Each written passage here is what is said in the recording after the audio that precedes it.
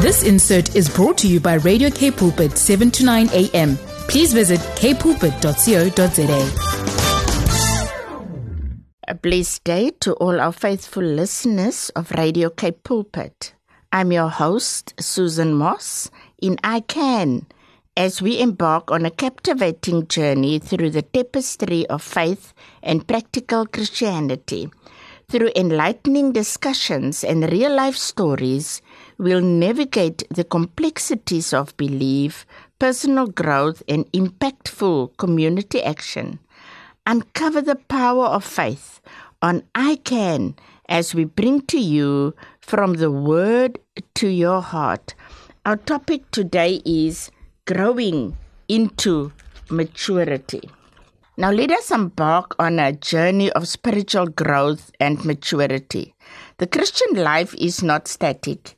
It's a dynamic process that calls us to continuously grow, seeking the wisdom that surpasses earthly understanding. As we explore the keys to growing into maturity, may our hearts be receptive to the transformative power of God's Word, leading us to deeper understanding of His will. Paul identified 5 aspects of the maturity of the believers he worked for in Colossians 2, verse 5. Now, in Colossians 2, verse 2, it is an encouragement or a strengthened in their hearts. And Paul mentioned that so that they may be united in their love, that they would understand the mystery about which Paul had previously spoken in Colossians 2, verse 2 to 3. And we can compare this with Colossians 1, verse 26 to 27. That they would be prepared to recognize and resist deception. That their faith would be stable in Christ. We can find that in verse 5. Now, there is a few topics I want to talk to you about growing into maturity. And number 1 is that we must search for wisdom, and that we can find in Proverbs 4, verse 7. Our quest for maturity begins with the earnest pursuit of wisdom, as declared in Proverbs 4, verse 7. The beginning of wisdom is this: get wisdom, and whatever you get insight. True maturity in Christ is inseparable from wisdom, a divine quality that surpasses mere knowledge. This wisdom is a gift from God, and as we seek it earnestly, we align ourselves with the very source of all understanding. Number 2, the role of God's Word in 2 Timothy 3, verse 16 to 17. Now, in our journey towards maturity, the Word of God is our unwavering guide. As 2 Timothy affirms, all Scripture is breathed out by God and profitable for teaching, for reproof, for correction, and for training in righteousness, that the man of God may be complete, equipped for every good work. The Word is not merely a set of instructions, but a transformative force molding us into the image of Christ. Number 3, the renewing of the mind. Now in Romans 12, verse 2, it beckons us to be transformed by the renewing of our minds. Maturity is not just about external behaviors, but a radical shift in our thought patterns and perspectives. Through prayer, meditation on God's Word, and the work of the Holy Spirit, our minds are renewed, aligning our thinking with the divine wisdom that leads to discernment and spiritual maturity. Number 4, responsibility in choices. In Galatians 6, verse 7, we found that. Growing into maturity demands responsibility in our choices. And Galatians admonishes, do not be deceived. God is not mocked. For whatever one sows, that will he also reap.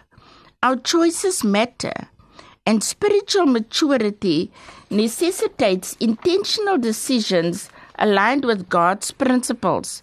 It involves recognizing the consequences of our actions and in turn sowing seeds of righteousness and godliness. Number 5, the importance of fellowship.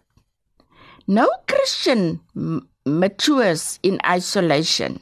Hebrews 10 verse 24 to 25 underscores the importance of fellowship, urging us to consider how to stir up one another to love and good works, not neglecting to meet together, as it is the habit of some, but encouraging one another, and all the more as you see the day drawing near.